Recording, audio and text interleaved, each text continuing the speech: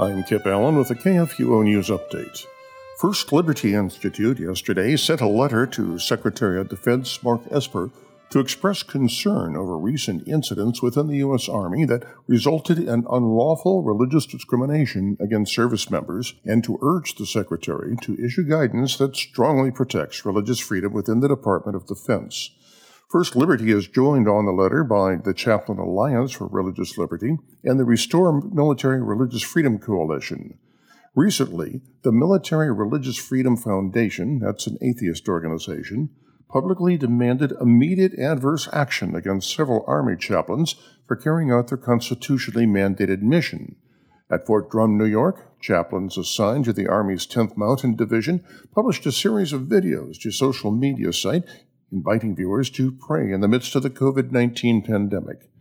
At Redstone Arsenal in Alabama, another Army chaplain also published a video to social media in which he sought to encourage viewers with a message of hope during difficult times. At Camp Humphreys in South Korea, yet another Army chaplain who sought to offer hope and encouragement sent an email to his fellow Christian chaplains commending them a Christian book that he'd recently read.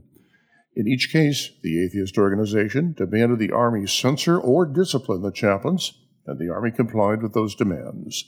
The letter further points out that the Army's actions in each incident are unlawful. The atheist demands are based on the flawed notion that military chaplains may not carry out their official duties outside of a religious ceremony that occurs only within the four walls of a chapel.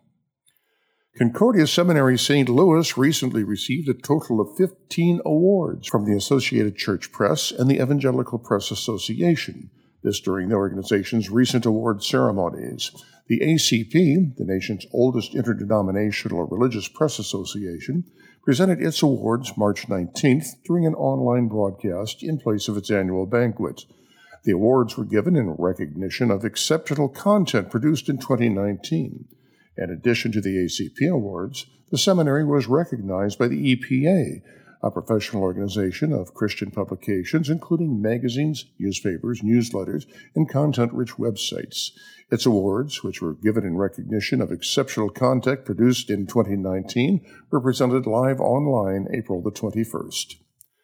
In April, Planned Parenthood just opened its 18th facility, which will offer abortions. The facility is located in Waukegan and was originally supposed to open in March. Though the opening was pushed back temporarily due to COVID-19, they're now accepting appointments and appear eager to get the word out. This has been a KFUO News Update.